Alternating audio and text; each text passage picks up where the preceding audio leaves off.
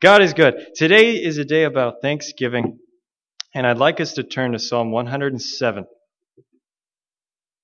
Oh, and another thing, I had decided to give a break from all that church history stuff, and so today it's going to be a little bit easier. It's going to be called Love and Thanksgiving. That's the sermon.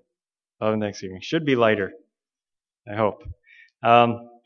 Psalm 107 is a psalm story about life and various generic life experiences. If you look at Psalm 105 and 106, if you have time to read through those, it's all about Israel's history, specifically them in the desert and who they fought and the starvation and the deliverance. But not Psalm 107, it's generic. It talks about people who are redeemed from everywhere. Let's pray before I move on.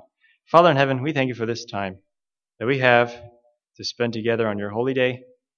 We ask that you would help me to communicate what you would like me to say. And let us all be receptive to the Spirit of God moving upon our hearts. And in Jesus' name I pray. Amen. Oh, give thanks to the Lord, verse 1, for he is good. For his mercy endures forever. There's another passage that says his anger endures but a night or a season, but his mercy is eternal. So let the redeemed of the Lord say so, whom he has redeemed. What does redeemed mean?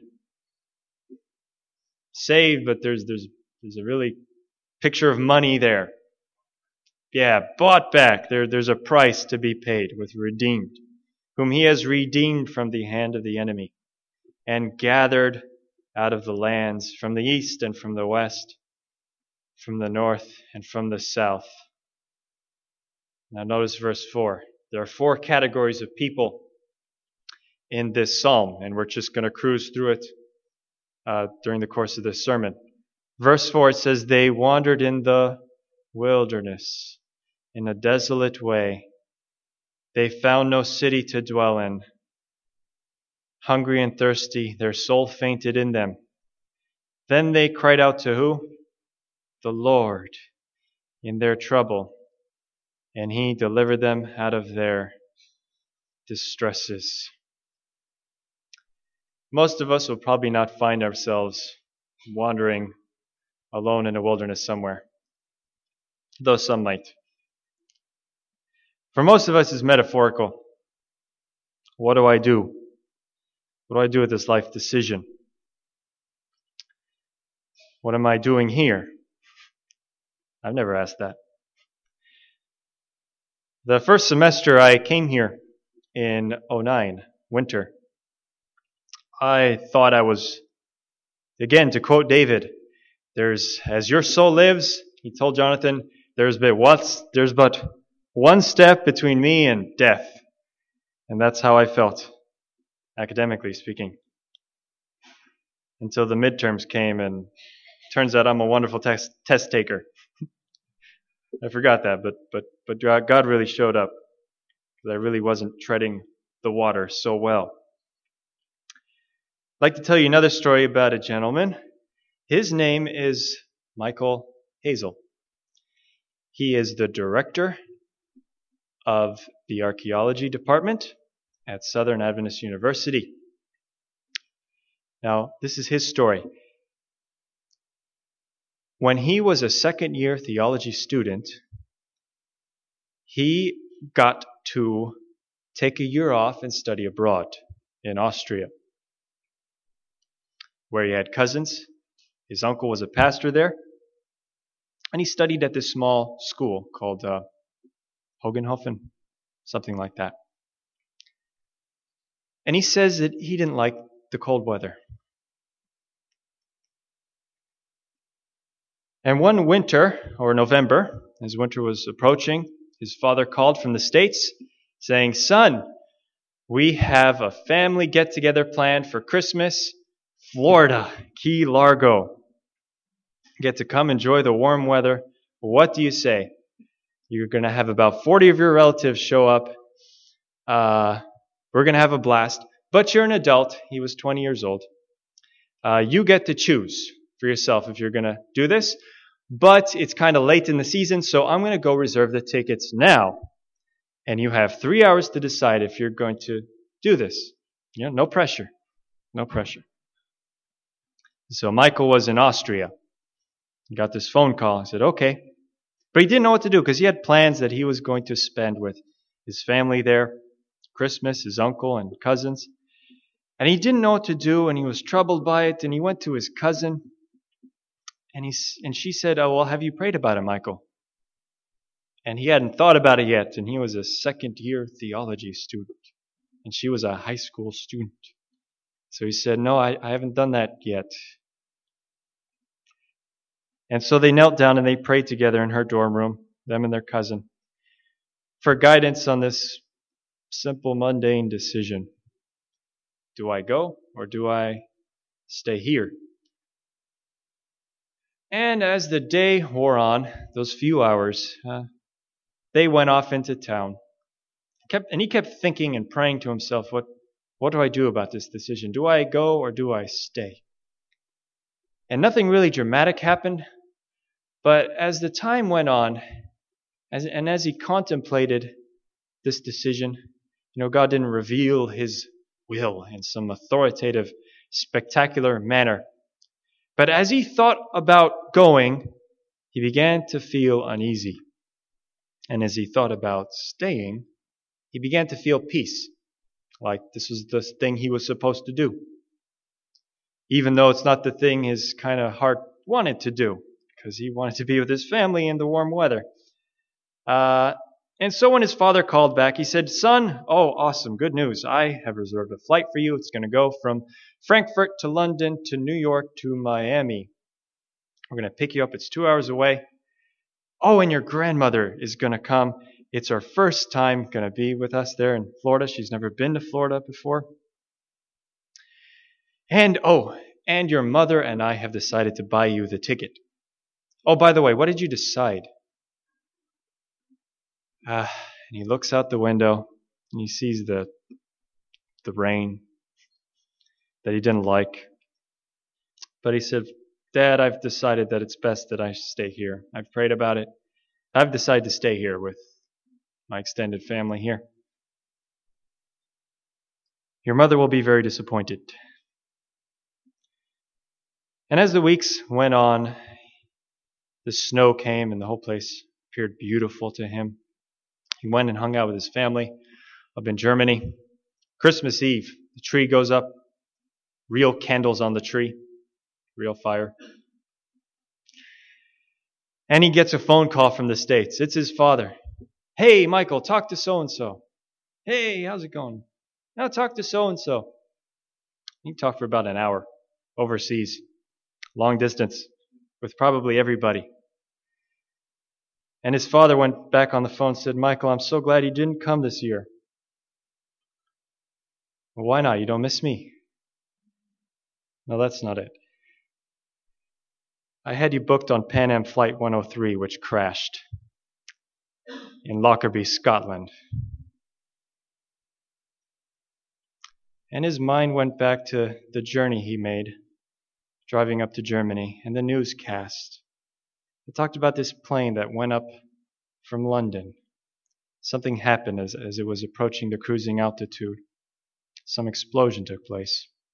Everybody on board died. The plane crashed into a town, Lockerbie, Scotland. A few people on the ground died. His immediate reaction wasn't, oh, thank God I'm alive. It was kind of I don't know. He kind of reacted the way you probably are. Like, I was that close to death. And that single prayer I had with my cousin and her roommate may have been the dividing line for me between life and death. And he says he had to wrestle with all these huge questions. He doesn't say what they were, but you can imagine. Thoughtful people out there will ask. And it is a good question. What about the 189 who died? That's a good question. I don't have the answer to that question. I don't need to now. I don't know. We have to leave that stuff in the Lord's hands. But what are you grateful for this Thanksgiving season?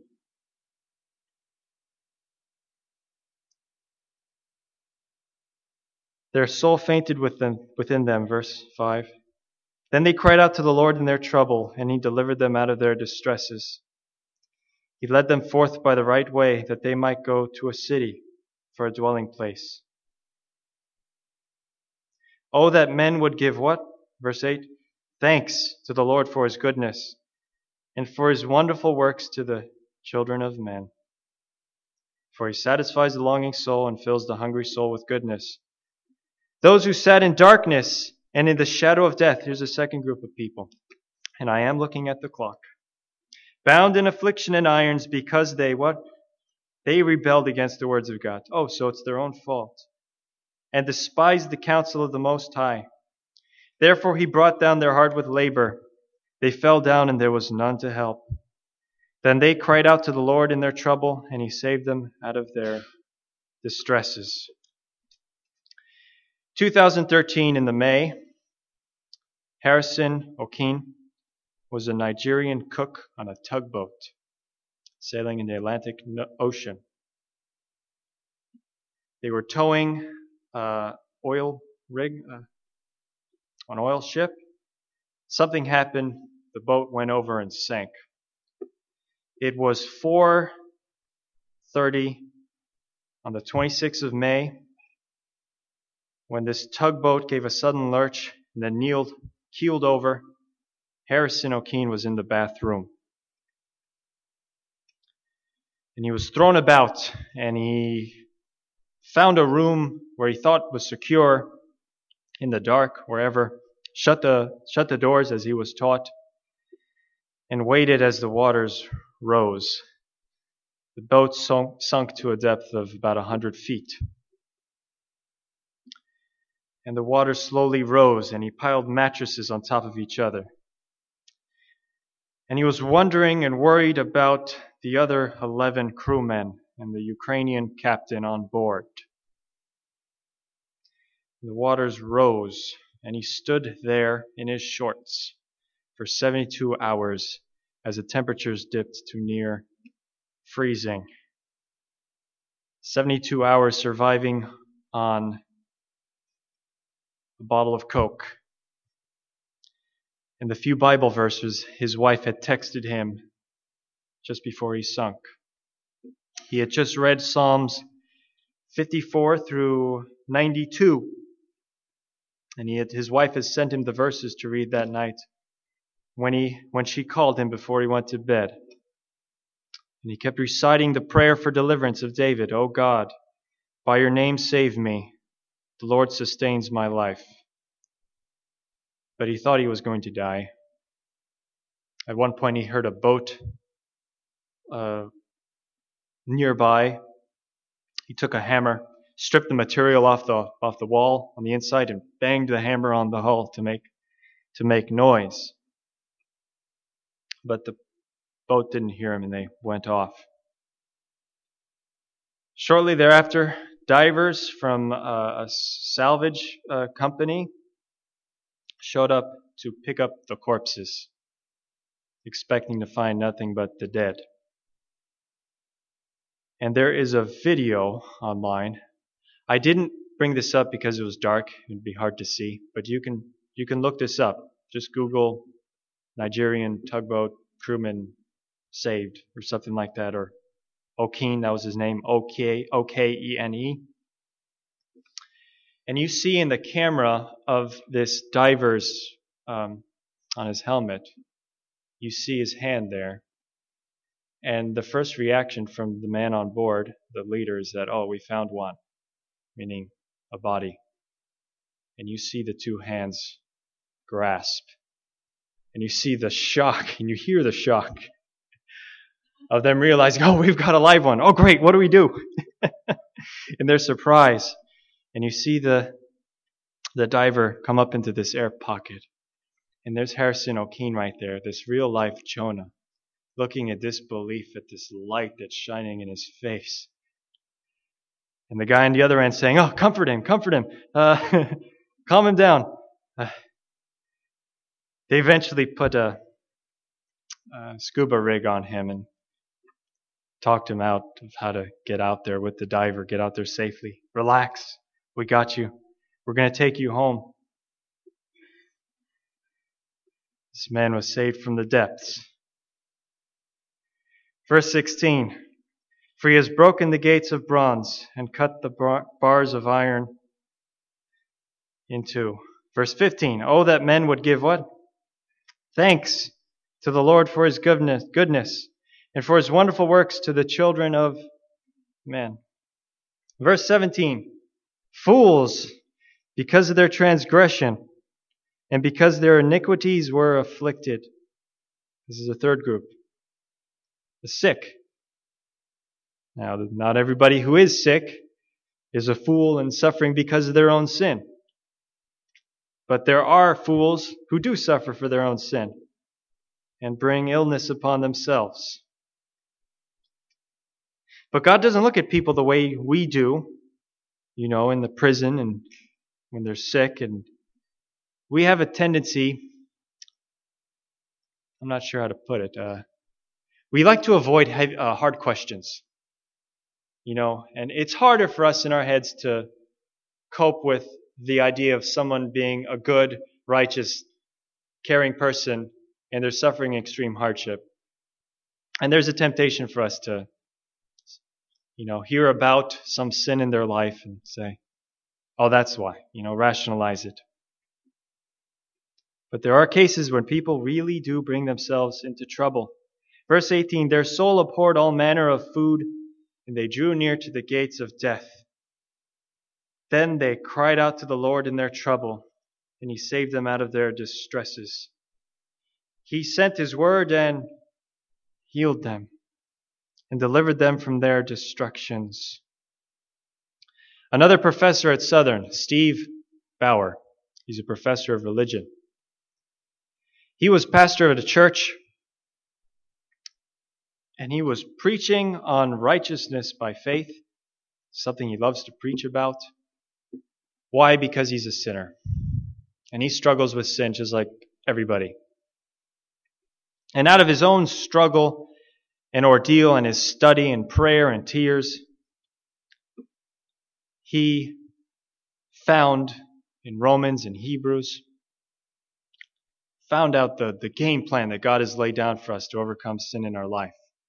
How we're not supposed to look to how we feel, but claim the promise by faith that we are a new creature if we believe in Christ. We walk by faith and not by sight. And when he was preaching in this church, when he was a pastor, his pianist had a brother who was an alcoholic of his case was probably the most hopeless you could imagine.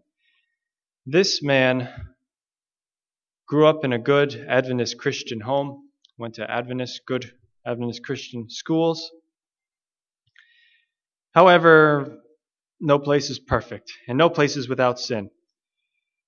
And he got addicted to alcohol by hanging out with the wrong crowd. He went to, I think it was Atlantic Union College, and hung out with the wrong crowd. He became severely addicted to alcohol. And through the course of about 25 years, ruined his life, ruined his marriage, ruined his job.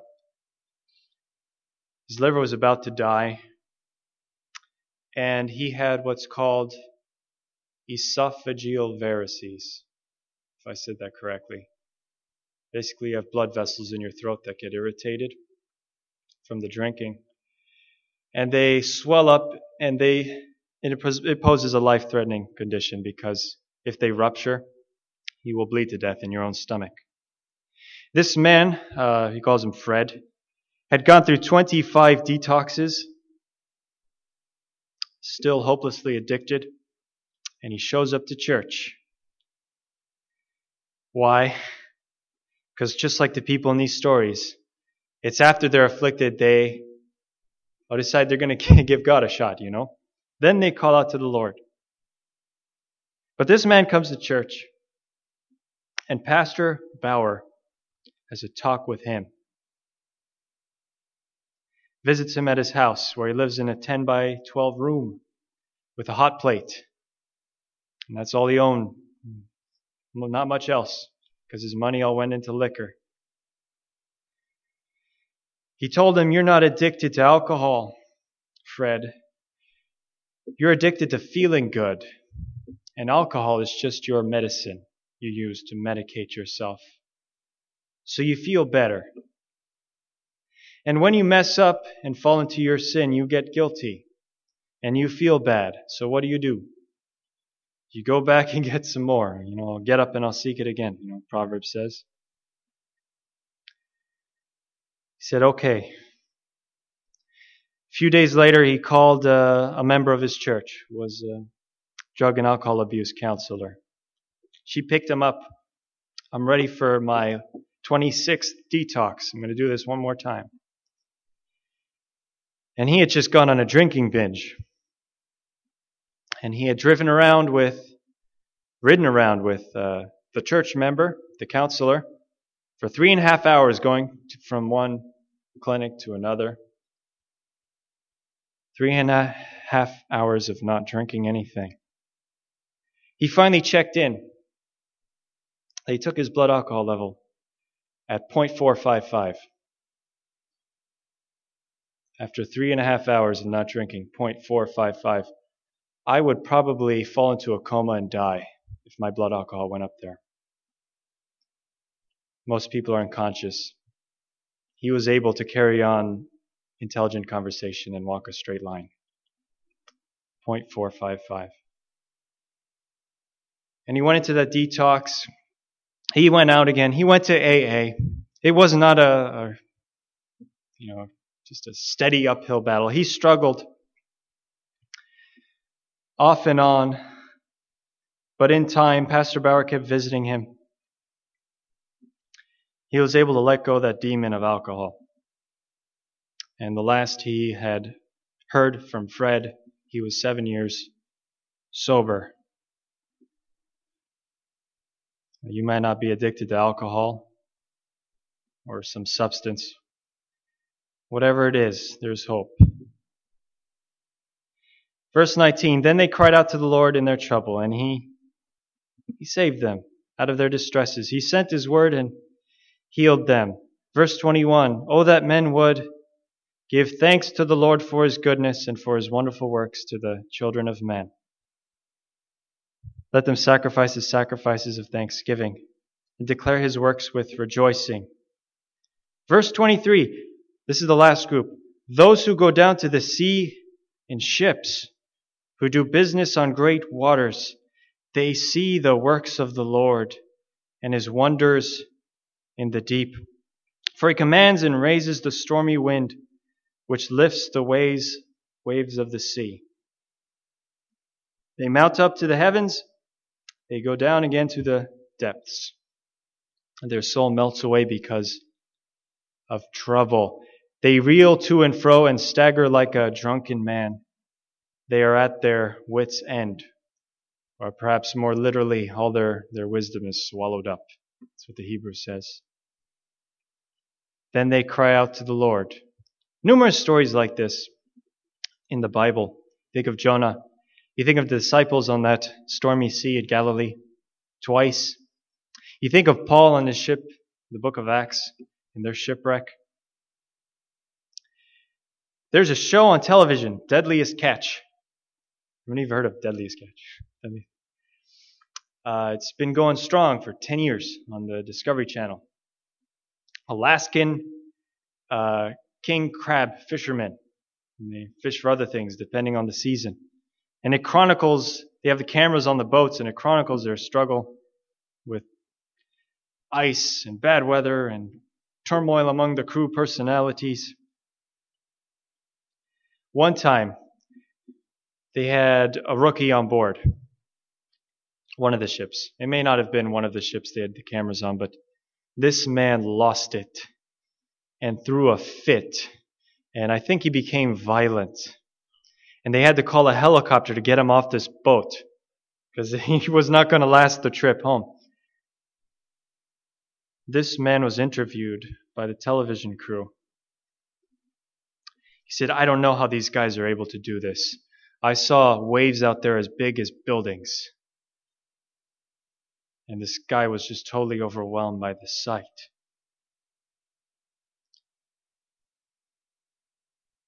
I had told you that I was going to try and lay off the Protestant history, church history, but I lied. Actually, that was my intent, but I'll share this little story with you. 1588 was the year of a great crisis for Protestant England. The throne at that time was occupied by Elizabeth I, famous queen. Her work was to unify her country that was left in ruins by bloody Queen Mary, was before her, and mutual bigotry between Protestant and Catholic parties.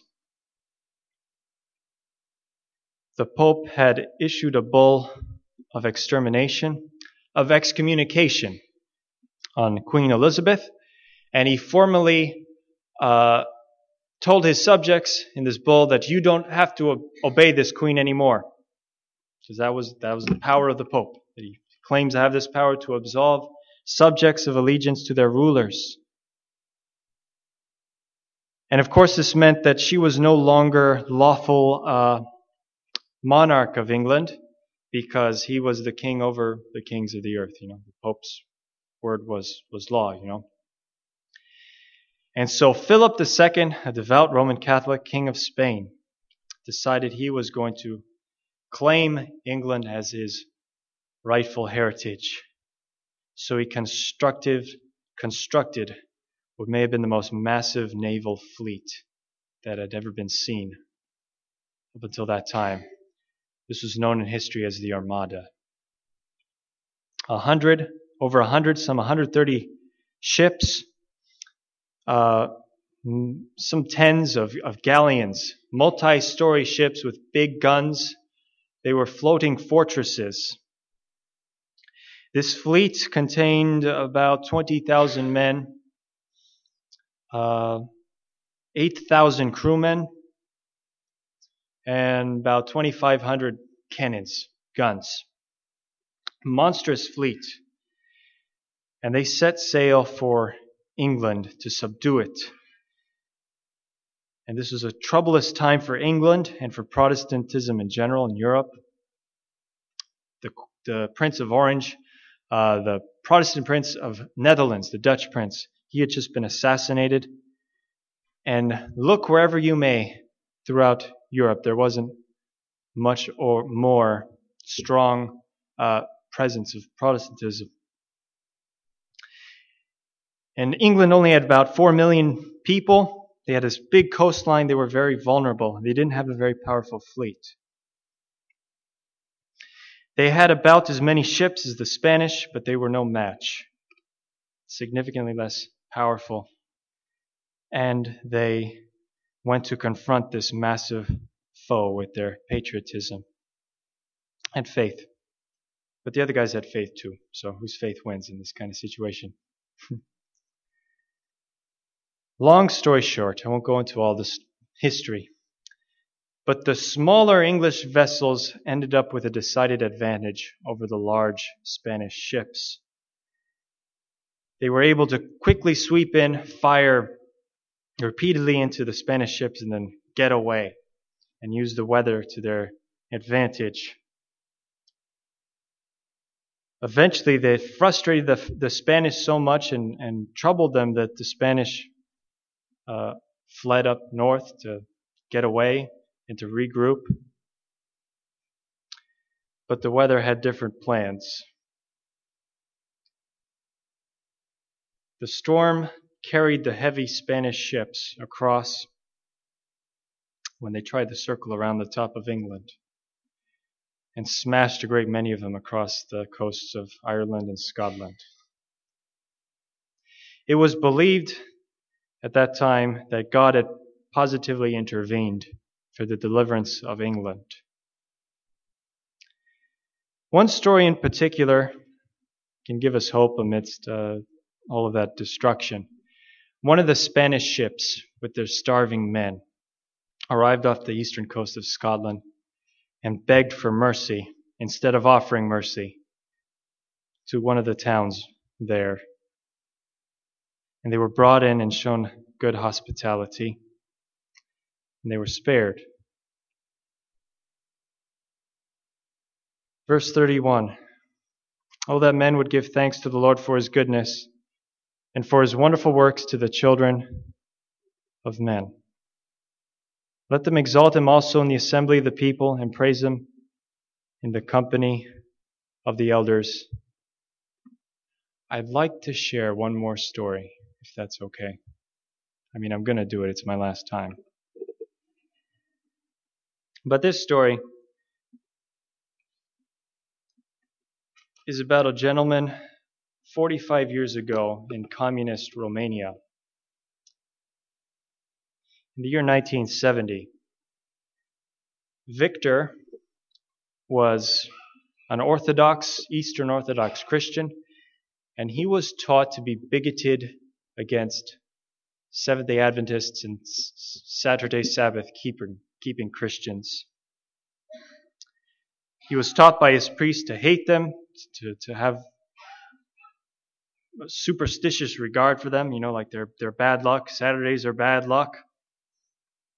But he had a friend at 23. Victor had a friend who was repeatedly inviting him to attend Friday night meetings at the Seventh-day Adventist church. But Victor kept refusing and refusing. But finally, to get this guy off his back, he said, all right, I'll go. Now, for some people, that's going to work. For others, it's probably not going to work. Use your discretion. Pray about it. So Victor went. And he went to these Friday night meetings. He'd rather stay home and watch TV. But all right, I'll go. And it wasn't anything special, so he just went back home and went on with his week. Victor worked at, he was a field technician repairing medical equipment at clinics and hospitals.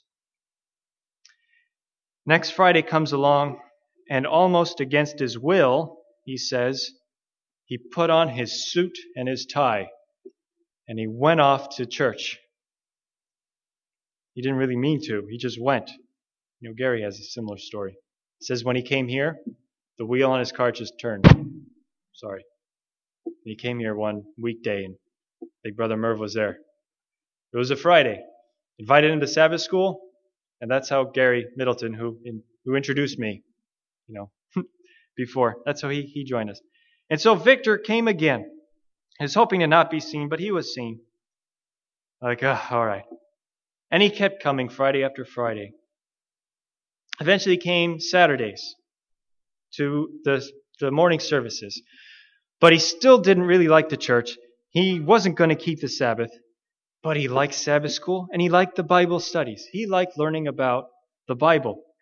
And so he kept going. But he had a problem because he was supposed to be faithfully working at his job on Fridays.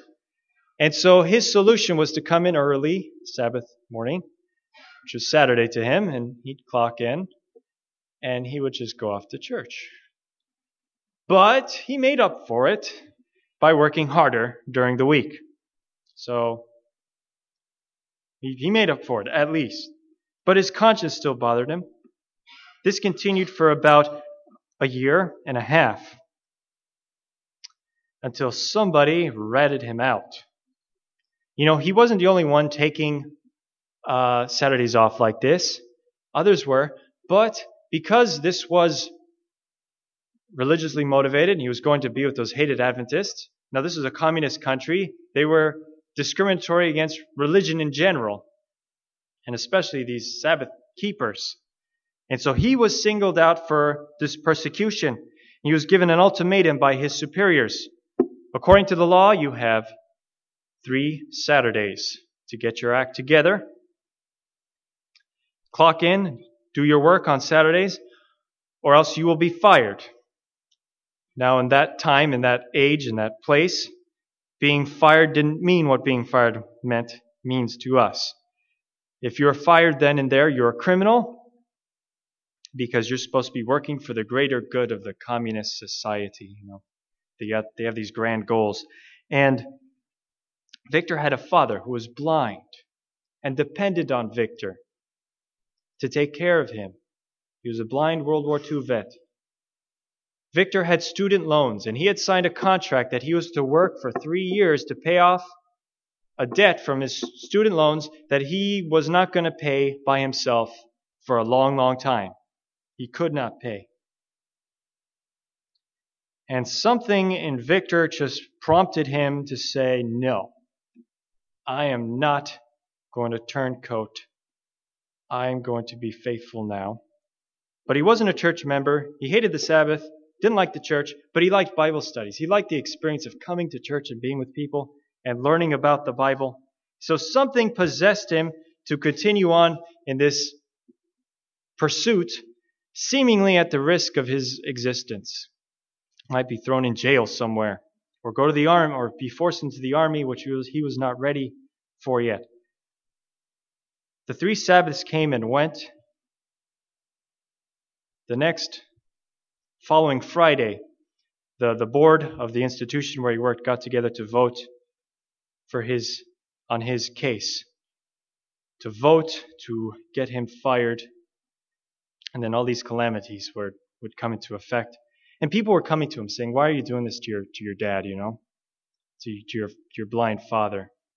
You need to take care of him. It's your duty." Those Christians, those Adventists, are hypocrites. They don't even believe their own stuff, and you are willing to suffer for them, and they're not willing to suffer for you at all, I bet.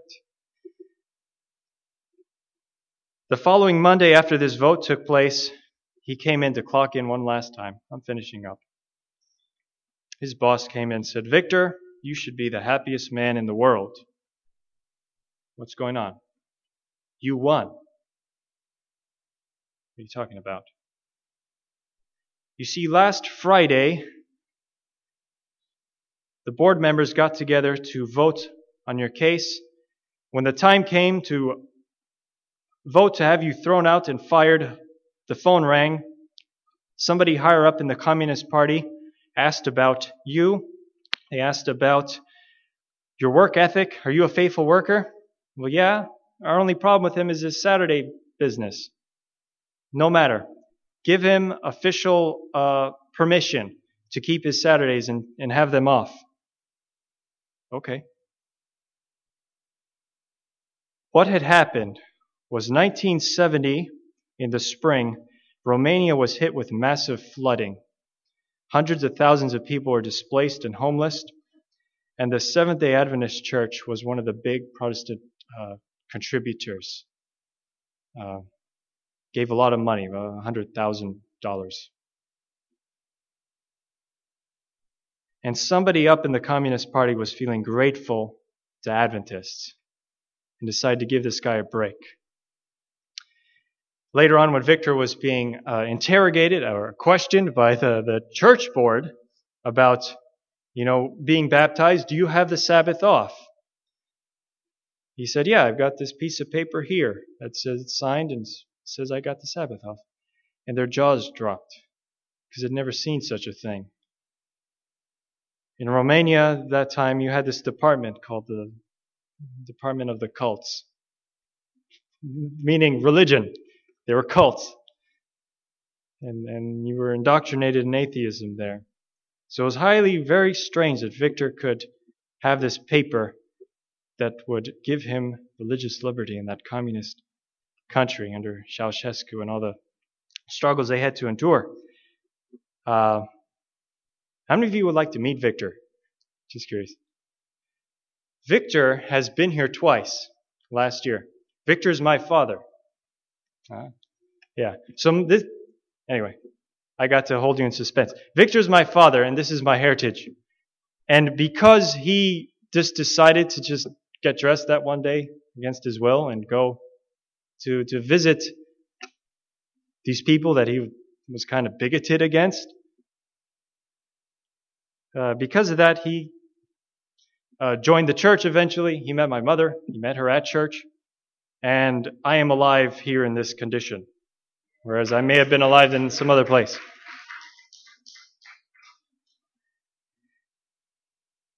Verse 43, the very last verse. I'm going to end right here. Read it with me. New King James Version. If you have it, read it with me. I'll give you 10 more seconds to find it.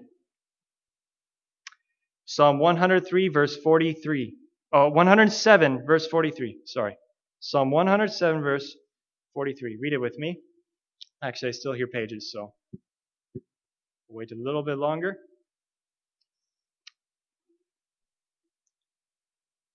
All right. Ready?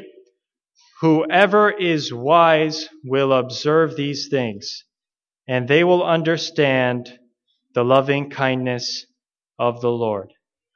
Thank you.